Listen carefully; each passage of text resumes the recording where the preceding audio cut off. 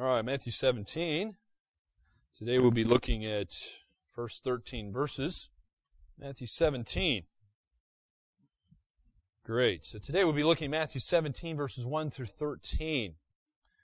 As we come to this passage, it's interesting. We have a mountaintop experience, and I don't know if you're aware of this or not, but did you know that many important things happen on mountains? Particularly in the Bible, many important things happen on mountains. For example, one of the most dramatic examples is the appearance of God on Mount Sinai. He first appeared on Mount Sinai to Moses. Remember Exodus chapter 3. Here's a picture of what kind of happened, not in Exodus 3, but later on when the law was given. But in Exodus 3 there, remember Moses is out in the wilderness tending the sheep, watching over the sheep, and he sees this bush on fire that's not being consumed. And of course, anybody with any curiosity at all be interested in a bush that's on fire but is not being consumed. So Moses goes over. God spoke to Moses from that bush. But later on, after God used Moses to help lead the children of Israel out of Egypt, they came again to Mount Sinai. And it was there that God gave the law to the Hebrews. Not just the Ten Commandments, but all the laws. And so when Moses was up on the mountain, you can see somebody's artwork there of what it may have looked like. But anyway, when Moses was up on the mountain, God showed His power in magnificent ways. It's an awesome story to read. Read it in Exodus.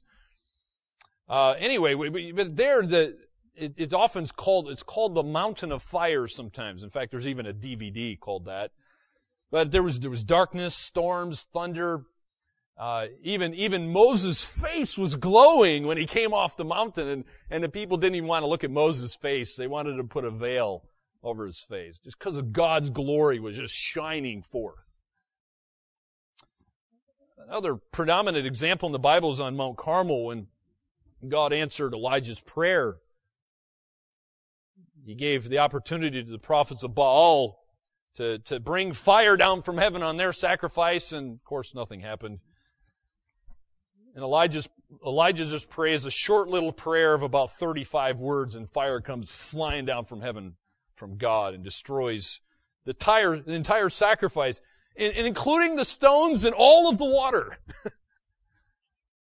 It's an amazing event. And of course the false prophets of Baal were defeated in 1 Kings chapter 18. Interestingly enough, not too long after that, God appeared to the prophet Elijah again at Mount Sinai. As Elijah fled south, he went to a place called Mount Sinai, and there again God appeared to him. But today we come to another important mountaintop experience.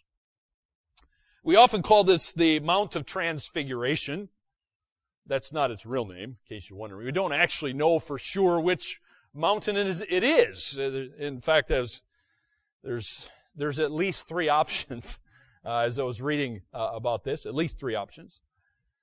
So the mountain is really not that important. And probably if we knew which mountain it was, there'd probably be some shrine up there and people making too big of a deal out of it. So fortunately, we don't know what it is. So let's read together this event that took place about 2,000 years ago. Let's start reading in chapter 17, verse 1. And after 6 days, Jesus took with him Peter and James and John, his brother, and led them up a high mountain by themselves. And he was transfigured before them, and his face shone like the sun, and his clothes became white as light. And behold, there appeared to them Moses and Elijah, talking with him. And Peter said to Jesus, Lord, it is good that we are here. If you wish, I will make 3 tents here, one for you, and one for Moses, and one for Elijah.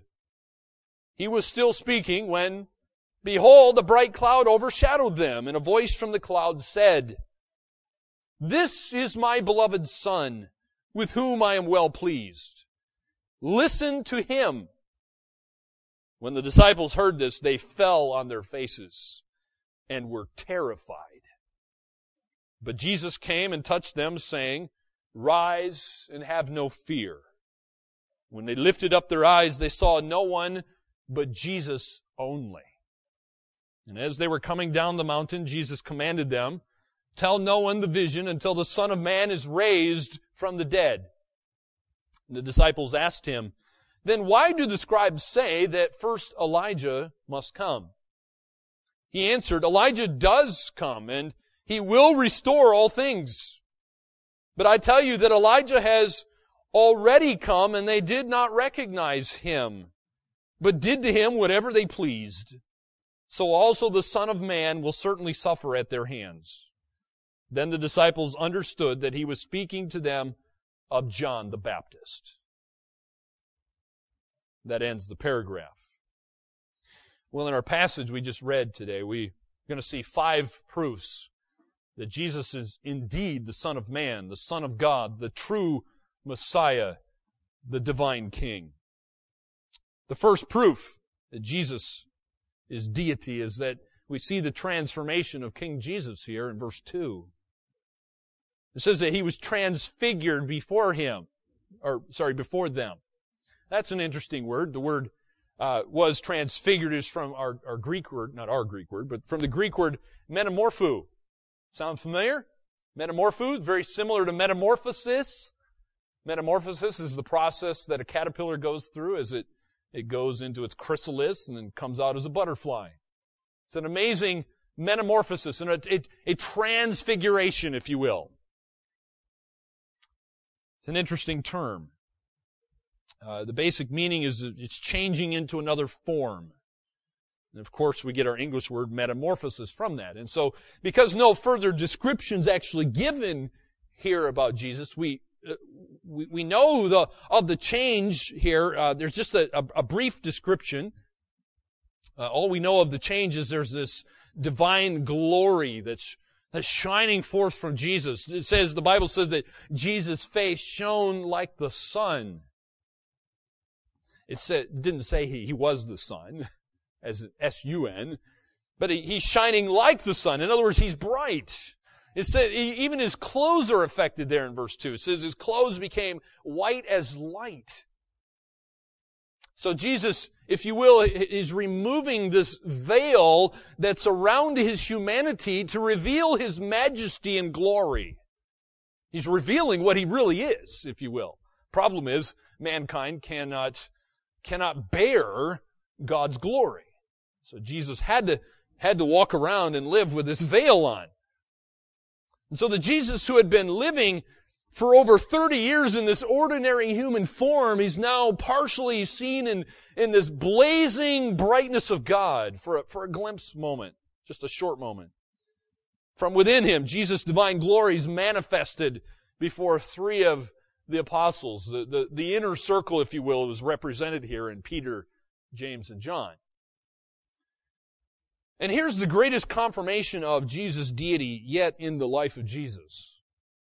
Here, more than any other occasion, Jesus is revealing himself as he truly is. He is majestic. He is bright. He is amazing. He is the Son of God.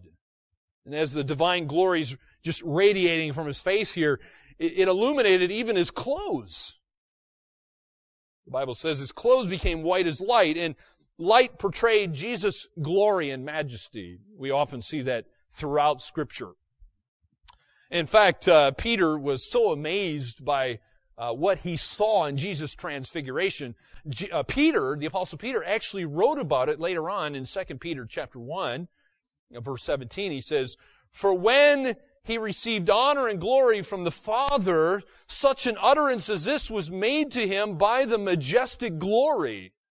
This is my beloved Son, with whom I am well pleased." The Apostle John also briefly addresses what happened here on the Mount. He says in 1 John 1:14 that we beheld his glory as of the only begotten from the Father, full of grace and truth. Well, that awesome experience, you need to understand something, it's just a foretaste of the day in which the Bible says in Matthew 16 that the Son of Man is going to come in the glory of his Father with his angels. On that day, Matthew 24 says, all the tribes of the earth will mourn, and they will see the Son of Man coming on the clouds of the sky with power and great glory.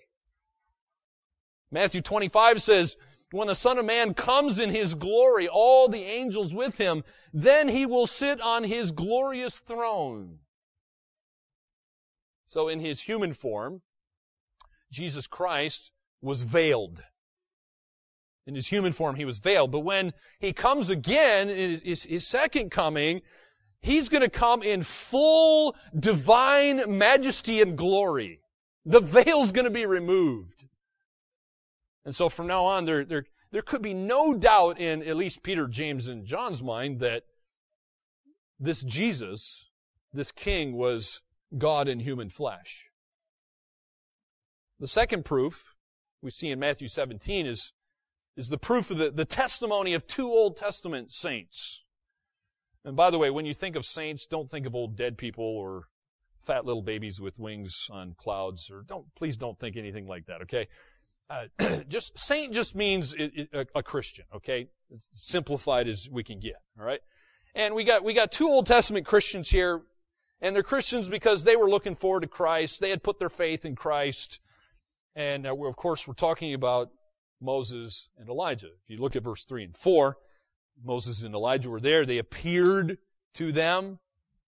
Jesus was actually talking to them. Matthew doesn't say here, but one of the other Gospels says they were actually talking about Jesus' death. Elijah and Moses were talking with Jesus about His up-and-coming death. And so as these three disciples were just watching in amazement what was happening to Jesus, suddenly Moses and Elijah appear, and they're just shrouded in the Lord's glory. The testimony of those two Old Testament saints is the second confirmation of Jesus' deity. You may be wondering why these two men were chosen out of all of the godly men that God could have chosen throughout Old Testament history. Why Moses and Elijah? Oh, there's a lot of speculation, and I don't dogmatically know for sure.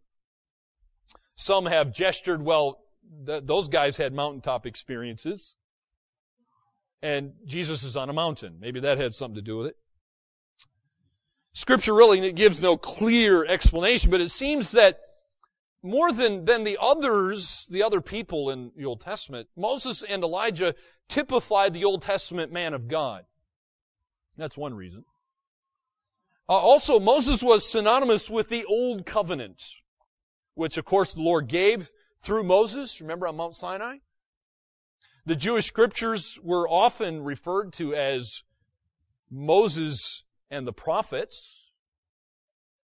And, of course, by Moses, when it says that, it's referring to Genesis, Exodus, Leviticus, Numbers, and Deuteronomy, the first 5 books of your Bible, which are often called the Pentateuch. Besides, the Lord Himself, Moses was arguably the greatest human leader in history. After all, we think about this. He led an estimated 2 million people through the wilderness for 40 years. They never planted any food. They're out in the wilderness. They're in the desert. It would have been very difficult to find food and water, but yet here's Moses leading all these people. And these were a rebellious people, often straying from God and worshiping idols.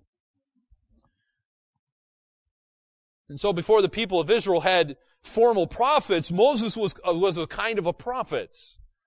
He brought them God's word. And before they had any formal priests, he was kind of like a priest as well. They would often come to him.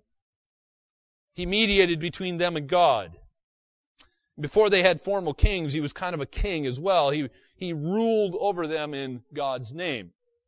So those are just some of the reasons why people think maybe this is why God chose Moses. But why Elijah? Well, perhaps the only other Old Testament man who could have stood with Moses was Elijah. He's quite well known. He's even mentioned in the New Testament. Of course, Moses was the great lawgiver, but Elijah was the great defender of the law. He was one of those great prophets of God. This prophet was, of course, very zealous. The zeal just personified him. He was a godly man of unmatched courage. He was bold. He was fearless in many ways. He had a heart for God. He walked with God. He was the instrument of God's power. God did amazing miracles through him. He was the preeminent prophet of God. He was, to the Jews, the most romantic Old Testament prophet. Moses and Elijah represented the Old Testament. They represented the two main parts of the Old Testament, the law and the prophets. And as no others, they could give human testimony to Christ's divine majesty and glory. And for those main reasons, that's why a lot of people think God chose Moses and Elijah. So we don't really know exactly for sure, but I don't think Peter quite understands what's going on here based on his response in verse 4. If you look at verse 4, Peter basically gives a foolish idea. He offers to build these three tents, or these three tabernacles. One for Jesus, one for Moses, and one for Elijah. And Peter was foolish in perhaps thinking that Jesus might not have to die off after all. Remember, he didn't want his friend Jesus to die. Peter was also foolish in placing Moses and Elijah on the same level as Jesus. Moses and Elijah, of course, knew that their testimony to Christ was now complete. They knew that their whole life and ministry was just pointing to Christ. In their ministries, they were merely proclaiming the word of the law and the prophets. They knew they were not the end. They weren't the grand goal, if you will. But Jesus Christ was both the giver and the fulfillment of the law and the prophets. He said he was. And so these guys are there to point to Christ. And Peter's coming up with these foolish ideas, and it seems like he's putting Moses and Elijah on the same level as Jesus. Well, I'll just build a tent for all three of you. That wasn't the purpose. So these guys were pointing to Christ. They're there declaring Christ's deity. They're declaring that Jesus is the fulfillment of the law and the prophets. Number 3, the third proof is the testimony of God the Father. God the Father speaks here in verses 5 and 6. If you look at verse 5, it says that while he was still speaking, behold, this bright cloud overshadowed them. Remember, clouds are very significant in the Old Testament. So think of the Shekinah glory. Think of that pillar of cloud leading Israel in the wilderness, right? That was God representing, leading them in that cloud. Clouds are very significant in the Old Testament. And again, this cloud comes down.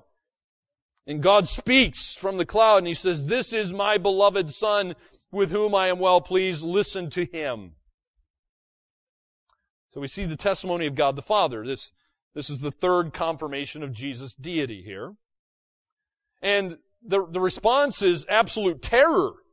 It was terror that was caused by the intervention of God the Father while Peter was speaking at this moment. So through this form of this bright cloud, God overshadows the three disciples, and He speaks to them in this, I don't know what kind of a voice it was, but they were terrified. God the Father spoke to them in an audible voice, it says.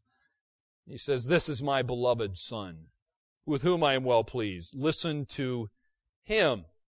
And by the way, these are almost the identical words that we see in Matthew chapter 3 at Jesus' baptism. And we will see them again later on as well. Very similar. So God the Father is continually backing up His Son. This is my Son. He is God in human flesh. Listen to Him. Now, listen to Him is the only thing that's different from Matthew 3 at the baptism. So, what is God the Father saying? When He calls Jesus His Son, the Father is declaring Him to be the identical nature and essence with Him. He is my Son. I mean, those of you who are parents, that's what we do when we have a child and this is my son or my daughter. They have my genes. All right? But there's even a closer knit relation. There's this identical nature and essence when God says, "This is my Son." God the Father is saying, this person in human flesh is God. In calling Jesus His beloved Son, beloved, the Father declared not only a relationship of the divine nature, but it's also a relationship of divine love. He's not only my son, but he is my beloved son. It's a wonderful term of endearment. They had a relationship of mutual love. It was a relationship of commitment. It was an identification, complete union there. In saying, when God the Father says, with whom I am well pleased, the Father's declaring His approval on everything that the Son has said, what He's done, who He is. And that's why the Father says, you need to listen to Him. Because I'm in agreement with what He says, I'm in agreement with what He's done, and I'm in agreement with what He's going to do. So everything about Jesus was in perfect harmony and accord with the Father's will. It's a great proof and confirmation of Jesus' deity. And then God the Father directly addresses the three disciples here when He says, listen to Him. Listen to Him. He was saying, in effect, hey, you guys, Peter, James, and John, listen up. Here, I got something to say to you guys. If my Son, Jesus Christ, tells you He must go to Jerusalem and die, believe Him. If my Son tells you that He's going to be raised on the third day, then believe Him. If my Son tells you to take up your cross and follow Him, then do it. If my Son tells you what to do, then do it. All right? That's what God the Father is saying. Listen to Him. Listen means you don't just hear, but you obey. You do it. By the way, Jesus said He's coming again. We need to listen to Jesus. When Jesus says He's coming again, we need to listen, take heed, and believe. Number 4. The fourth proof is Jesus' interaction with His disciples here in verses 7 through 9. They're terrified. In verse 6, they've fallen on their faces. They're shaking in their boots, so to speak. They're quivering and shaking here. They don't quite understand what's going on. They're afraid. And so Jesus comes and notice the first thing He does, verse 7, He touches them. He touches them. And He tells them to rise and have no fear. So the fourth confirmation is really what's going on in this scene is just pointing to Jesus' deity. Jesus is the center of the scene. In fact, we see it in the wonderful language of our Bible at the end of verse 8. Notice it says that they no longer saw Moses and Elijah. Notice the end of verse 8 says, Jesus only. Jesus only. It's very emphatic in the Greek language. They only saw Jesus. That's all they needed to see, by the way. And here He is. He's the center of the scene, which again, it's pointing to Jesus' deity. He's standing on a high mountain here, by the way, just as He will at His second coming. The Bible says He's going to come back to the Mount of Olives. The Bible says in Zechariah 14 that His feet will stand on the Mount of Olives, which is in front of Jerusalem on the east. So Zechariah 14 is pointing to Christ's second coming, saying Jesus is going to come back on a mount. And when He comes, Thessalonians and Jude says He's going to come with His saints. Here He is. He's accompanied by Moses and Elijah, the saints of the Old Covenant. But when He comes again, He will be accompanied by saints. Maybe you. And when He comes, the Bible says He will come with His saints. He will minister to His own people, just as He's doing here with Peter, James, and John. He cares. That's why He touches them and tells them, don't be afraid. So Jesus' first actions and words after this amazing, mighty display He's gentle. He's loving. He's caring. Well, knowing the great fear of these three companions of Jesus, Jesus comes and He touches them and He tells them, don't be afraid, rise up. And as they lifted up their eyes, I can only imagine it would have been great relief to see Jesus. And by the way, as I already said at the end of verse 8, they only saw Jesus. They saw Jesus only. And as they saw Jesus, the disciples realized they had witnessed this preview of the Lord's second coming. And once they regained their composure, they must have had a strong and understandable desire to run down and hey, you know, I could just see Peter. He's wanting to go blab his mouth like he usually does. He's wanting to go tell everybody. And, you know, as we all would, wouldn't we? I mean, if you saw that, it'd be pretty hard to keep your mouth shut, wouldn't it? Yeah, I'm going to go tell everybody. Man, you should have seen Jesus. He was awesome. Well, that's what they wanted to do. Of course, Jesus knew that, and he said, oh, no, you're not. Whoa here, guys. Okay, hold on. And so as they're coming down the mountain, Jesus commanded them, hey, don't tell this to anybody. Don't tell anybody until the Son of Man has risen from the grave. I can only imagine that would have been difficult. If you've ever had to try to keep a secret, that can be a difficult thing sometimes. And sometimes we blow it and we blab our mouths and blow the secret, even though we're trying not to do that. But the problem was here, why would Jesus do that? Well, you have to understand, again, the Christ that most Jews were expecting is not the Christ who had come the first time. They're expecting the Christ of the second coming, coming in great power and glory as King and Messiah. They're not expecting Him to come and suffer and die on a cross. Well, this wasn't His time to be king. He knew that. That's in His second coming. The fifth proof is the tie with Jesus' forerunner, which of course Jesus explains as John the Baptist. John the Baptist came as the last prophet to proclaim and point to Christ, to prepare the way for the true Messiah, Jesus Christ. If you look at verse 10, of course the disciples were wanting to know about Elijah since they had seen him. It doesn't really say how they recognized him, by the way, so somehow they did recognize him. And when they recognized this was Elijah, they're asking these questions because the Old Testament talks about Elijah. In fact, the very last verses in your Old Testament talk about Elijah. I'll point those out to you in just a moment.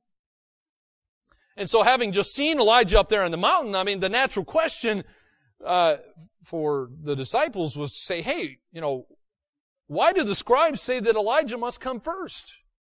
So apparently the scribes were teaching this sort of thing, but you have to understand this particular teaching was not just unique to the scribes, but it was also a scriptural teaching.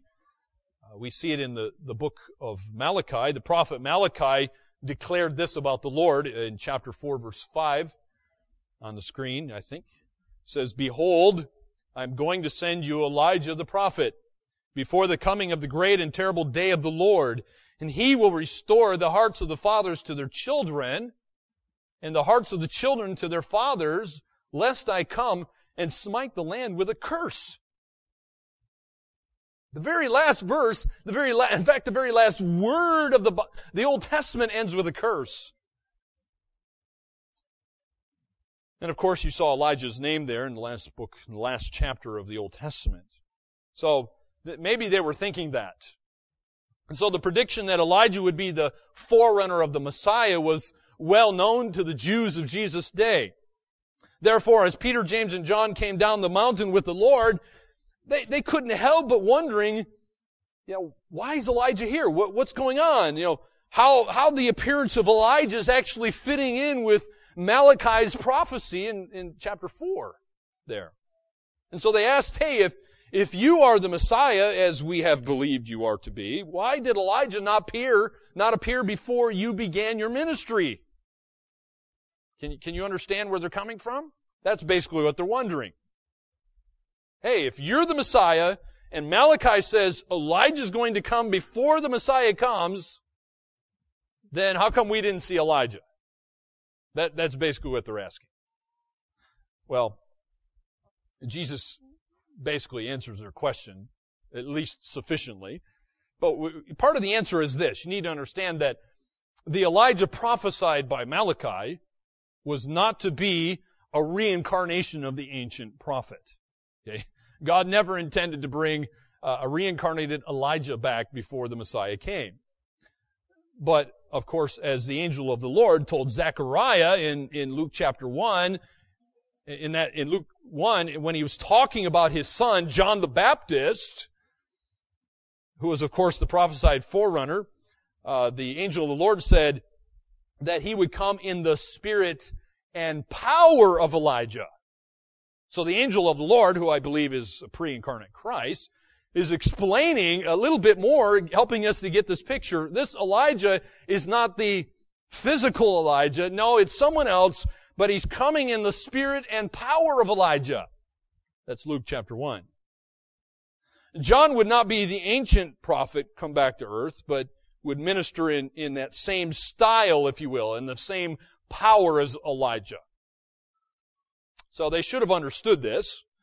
In fact, in Matthew chapter 11, Jesus had told the disciples, in fact, here's what Jesus said. He said that John is Elijah who was to come.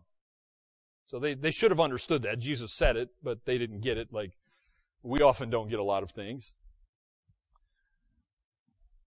So, and Jesus ends, again, he says here in verse 13, in case they don't get it, in verse 13 he says that the disciples understood that he was speaking to them of John the Baptist. So do we all understand?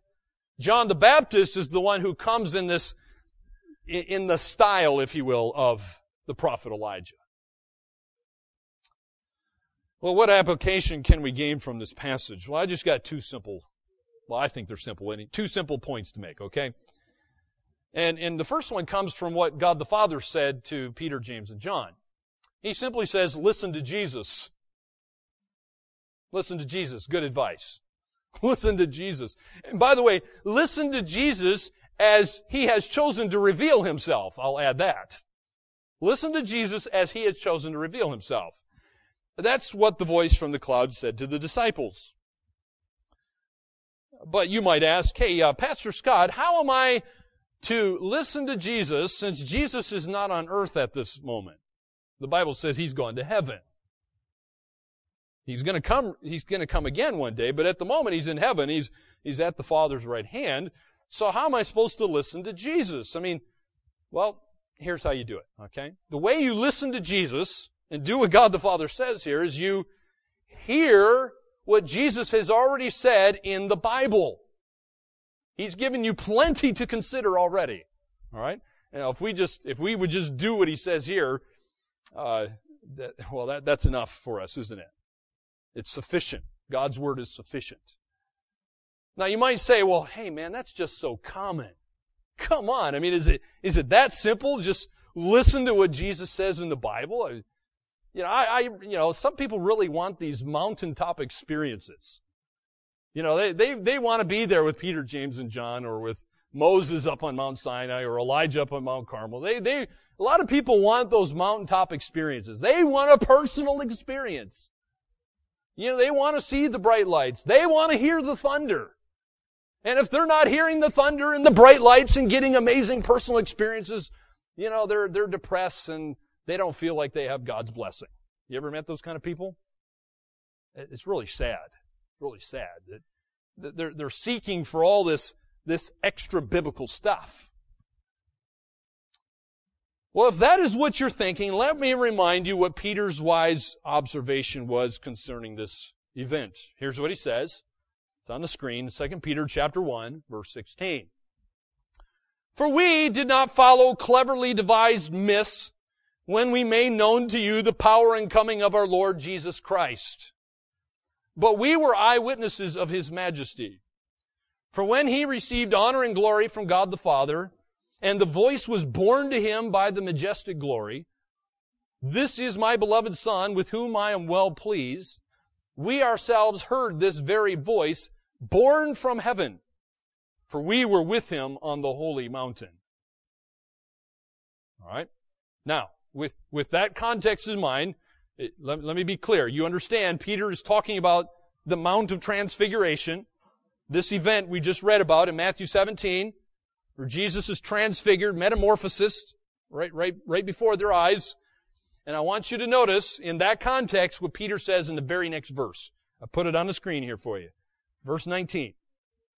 We have the prophetic word more fully confirmed, to which you will do well to pay attention as to a lamp shining in a dark place until the day dawns and the morning star rises in your hearts.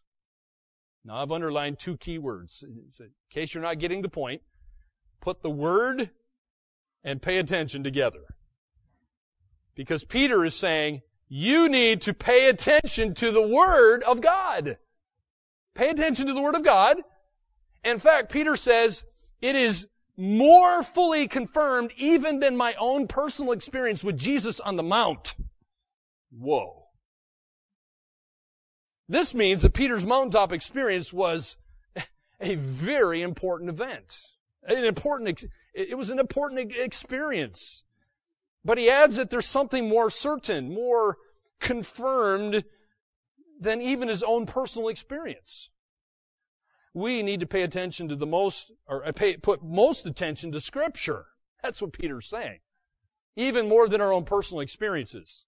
Peter's saying the Bible is more certain than even if we think we're hearing a voice from heaven. Do you hear what Peter's saying? Because there are heaps of people in our world today who think they're hearing all kinds of voices from heaven and having amazing experiences, visions and so forth. They need to listen. You need to listen to what Peter says. Listen to what Jesus says in the Word of God as He's revealed Himself.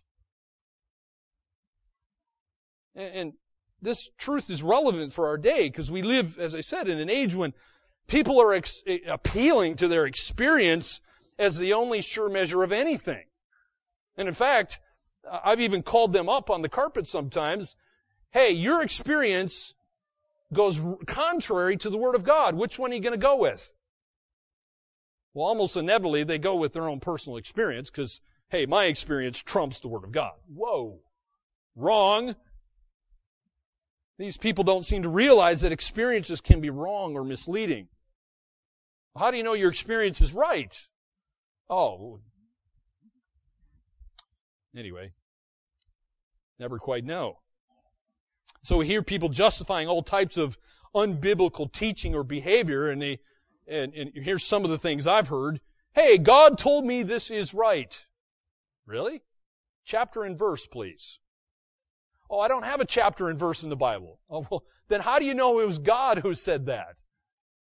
And then here's another one I hear all the time. Hey, I feel at peace with what I'm doing.